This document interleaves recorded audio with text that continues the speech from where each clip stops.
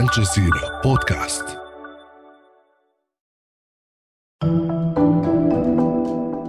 The countdown is officially underway to the biggest football tournament in the world. Back in 2010, when it was announced that Qatar would host the 2022 World Cup, the country's residents were thrilled. We are proud to become the first Arab and Middle Eastern country to host the World Cup. I was thrilled too. I was there in 2010, working at Al Jazeera at our headquarters in Doha. And ever since, I've been excited to cover the first World Cup in the Middle East, which is why this was one of the last episodes I worked on before my parental leave. Over the next few weeks, we'll be bringing you some of the tournament's biggest stories. But first, we have a look at the preparations for this World Cup, including all of their controversy and a preview of what we might expect. I'm Malika Bilal, and this is The Take.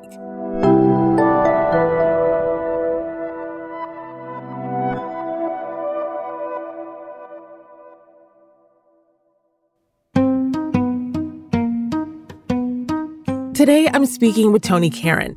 He's the editorial lead at AJ+. He also hosted a podcast for Al Jazeera about the 2018 World Cup called The Game of Our Lives. And this time around, he'll be on our show often as a kind of resident scholar on football, soccer, whatever you'd like to call it. It's a great honor to be your World Cup analyst. I've been writing about the World Cup and obsessively following football for 40 years now. So I've never played the game, I've never coached the game, but I have been in the pews most of my even most of my childhood life. So definitely as a journalist, I've always been very aware of the underlying meanings of what happens on a football field. And the way I think about the game is most inspired by something that the great Trinidadian political writer C.L.R. James once wrote about cricket. He was trying to capture the anti-colonial meaning of cricket, and he had used this aphorism, "What do they of cricket know who only cricket know?" i.e., you don't really understand what's happening in a football stadium unless you know about everything that's happening outside of that football stadium. Which is a perfect segue because that's exactly what we want this World Cup preview to be about. So let's start at the beginning. What was your reaction when you found out that the World Cup would be held in Qatar? I was excited. I thought, having the World Cup hosted in an Arab country for the first time is a very important move. That breaking of the duopoly that had for most of the history of the tournament been between Europe and Latin America as where the hosting country would be. The first Asian World Cup had happened in 2002 in Korea and Japan. And the first African World Cup had happened in 2010 in my home country, South Africa.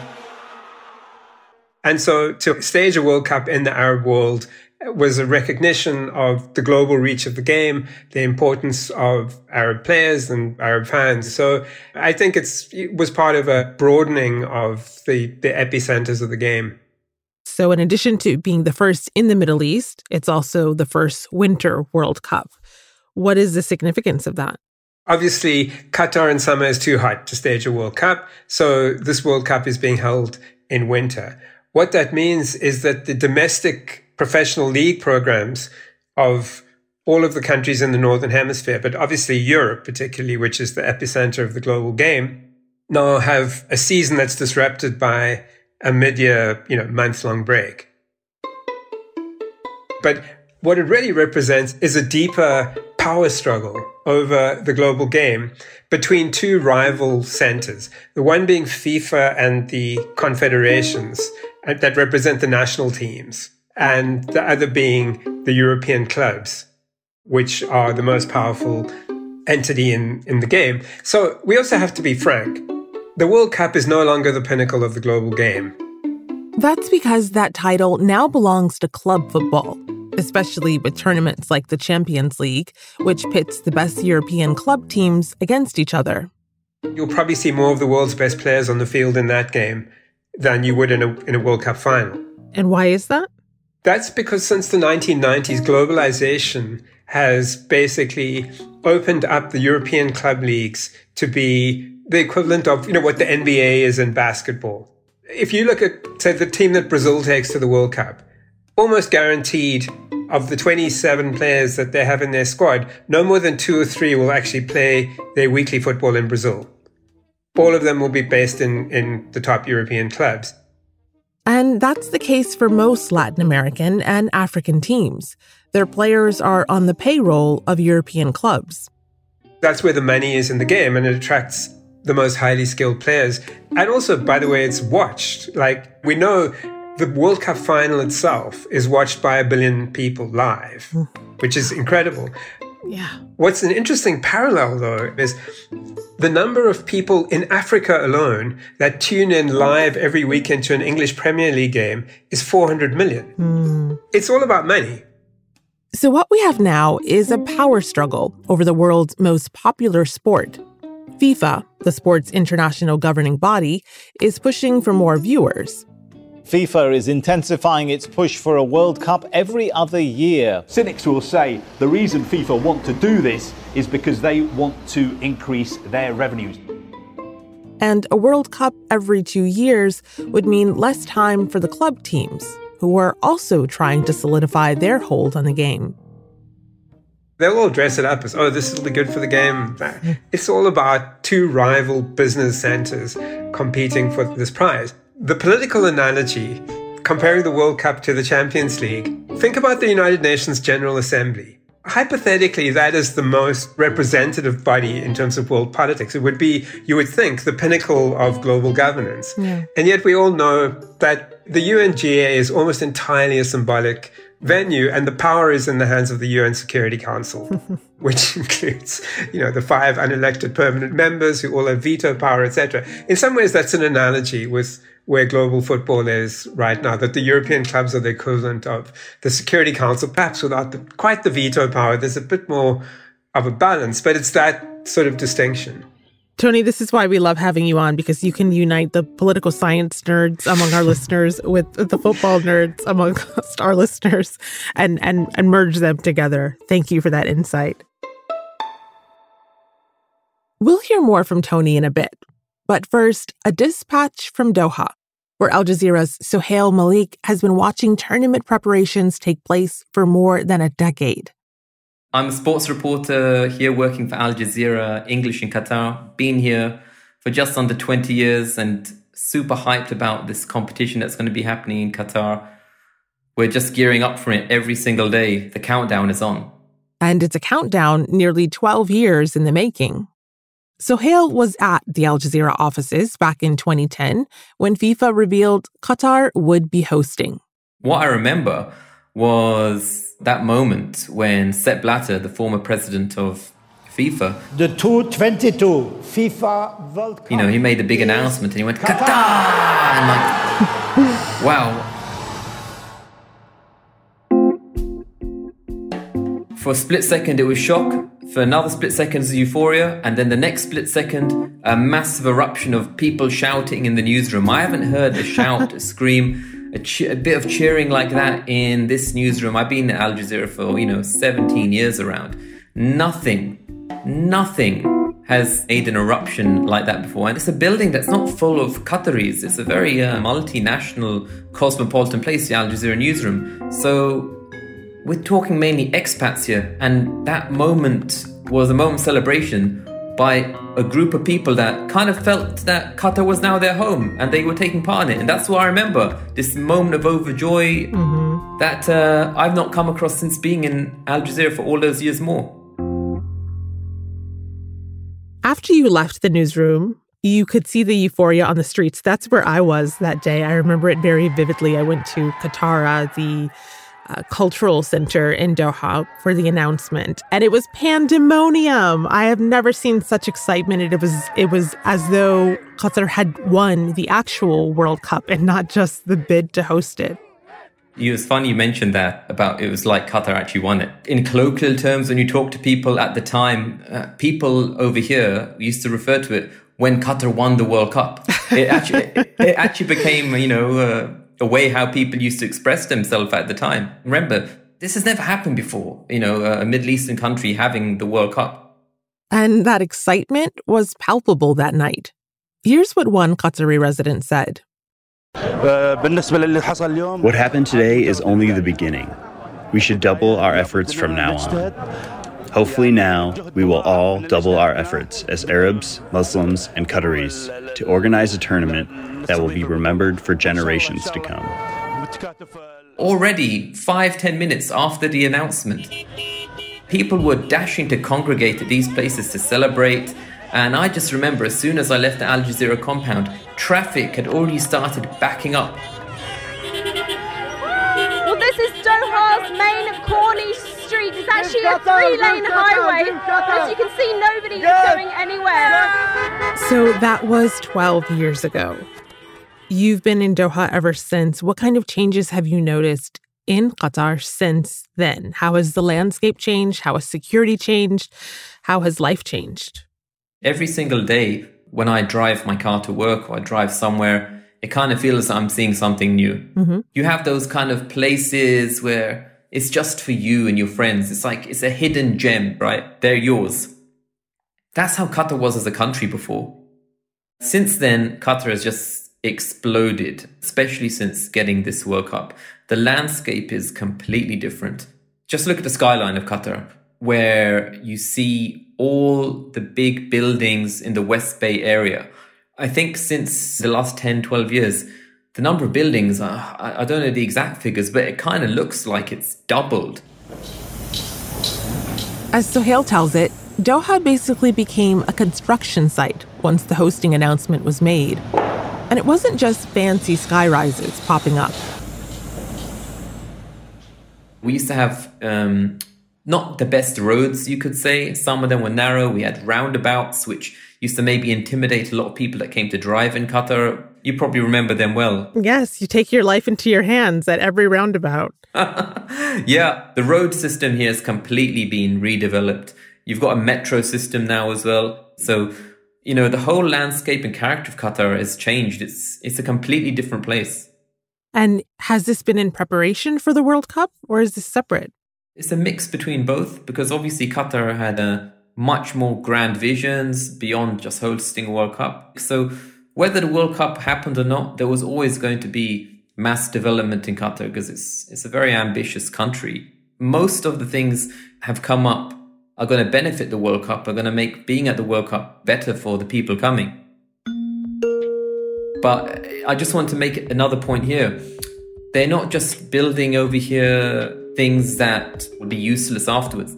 When people come here, they're going to be temporary accommodations that will be pretty much gone when the World Cup is over. If you look at the plan, there's a traditional Arabian-style fan village where people can choose to stay if they want. It's got those old-fashioned Bedouin-style tents, which inside, actually, they're pretty kitted out and pretty luxurious. And also, we've got cruise ships coming to Qatar that are going to be docked on the shore where fans can stay as well. So there has been a fair bit of foresight not to be left with the city of white elephants after the tournament. So finally, Sohail, as a resident of Doha, what do you hope that visitors might see or might take away from this experience that they might not have expected? I really want people to experience how the football culture is over here. And a lot of it revolves around shisha, around hookah cafes. When there's a big night in the Champions League, or if Qatar are playing, you have to book a place literally in a shisha cafe, because it's going to be wild. At the last World Cup, maybe it's because of England's history. I'm from England. It's the most unpopular team whenever there's a World Cup. So I remember last time when England went to the semi-finals, I was at these cafes most of the time, and they played Colombia. I was literally on my own getting heckled the whole time by everyone. There were no Colombians in that cafe, but everyone became Colombian just in the hope that England go out. So there's always that banter, there's always that commotion. So I really hope people buy in and try to experience the local football culture. With all the construction Sohail mentioned, there's also been controversy. Qatar's World Cup in 2022 has thrown the spotlight on the welfare of those who are building the venues for football's showpiece. Every knock alters Doha's cityscape. Beam by beam, The Qatari capital is growing on the backs of these men, migrant workers who've left families and homes eager for opportunity. Criticism persists about the treatment of the army of migrant workers who have made this World Cup a reality. Concerns about the conditions for the workers building the stadiums for the World Cup have cast a dark shadow on Qatar's hosting. Here's Tony Karon again to break that down. We have seen for a number of years now that very credible international human rights and labor rights organizations have made extensive studies of conditions in Qatar and have produced reports. Amnesty International, Human Rights Watch, and the International Labour Organization would be three that come to mind, that have detailed quite shocking experiences and abuses of the migrant labor workforce that has been building stadiums in Qatar. It's something Al Jazeera has documented as well. Here's what Deepak Biswas, an air conditioning fitter who came to Qatar from India, told the network back in 2012 as the construction boom took off. My family don't know I live like this. They would worry about us, that's why we don't tell them. I paid the agent in India about $1,400 to come here. I've just finished paying the loan off, but I have nothing left. So, World Cup stadiums are always built by migrant labor, even within Brazil or within South Africa. It wasn't as if this was like a neighborhood workforce that turned its attention to this project, obviously. And the conditions of migrant labor in many countries, the power of those workers is much more limited by virtue of being migrants. In the Gulf, that's been a much more intense problem. There isn't much of an indigenous working class in the Gulf. And the conditions in the region for migrant workers have been ones that would not be acceptable in many parts of the world. Now, the Qatari authorities have acknowledged the problem. They have investigated over the years, responded to the investigations, passed new laws, promised, to improve things. And I think by all accounts, there have been significant improvements relative to what had gone before and relative perhaps to the norms of the Gulf. Over the years, there have been protests, including by football players themselves. Here's what Nasser Al-Khater, the 2022 World Cup CEO, told Al Jazeera last year about those protests. People really need to see the amount of work that Qatar has put, the progress it has made. They need to put it into context of the region and where Qatar stands in the region. I don't think this issue will disappear before the World Cup. I think, if anything, more likely to see it escalate. And I think you might see some concrete demands being the focus of that kind of protest action, particularly on the question of compensation to families whose loved ones died in the building of stadiums in Qatar. You mentioned protest actions. At the 2018 World Cup in Russia, we saw protesters with the Russian feminist punk group Pussy Riot run the field. There was some unexpected drama on the soccer pitch at the World Cup final in Moscow, and it had nothing to do with the game itself. 4 people charged the pitch all at the same time about 52 minutes into the game. One activist was able to give French star Kylian Mbappe a double high five. Another was less lucky, tackled by Croatian player Dejan Lovren. They were protesting political rights in Russia. Are you expecting any protests or moments like that, which were definitely attention-grabbing, this time around? I would be shocked if there weren't moments of protest. I mean, if you think about it, the World Cup gives you a captive audience of more than 1 billion people, live in real time. Given what we've seen already in terms of issues being raised about worker rights in Qatar, issues being raised about LGBTQ rights in Qatar, I think it's certainly a safe bet that there will be some forms of action. You've even seen discussions, for example, the Qatari minister responsible for policing having to discuss, well, what will happen if somebody raised a rainbow flag in a stadium? And then him saying, well, that would be confiscated. We don't allow flags to be raised in stadiums. But you can see why any group that is needing to make a point will find it very tempting to do, because it's a very difficult position for the host nation. Because whatever you do in response to some sort of protest creates its own momentum and creates its own set of issues. Yeah. So Finally, Tony, we have talked about the importance of the World Cup being hosted in Qatar. But how much do you think location actually matters in the end? You're reminding me of something that I began to think about after 2010.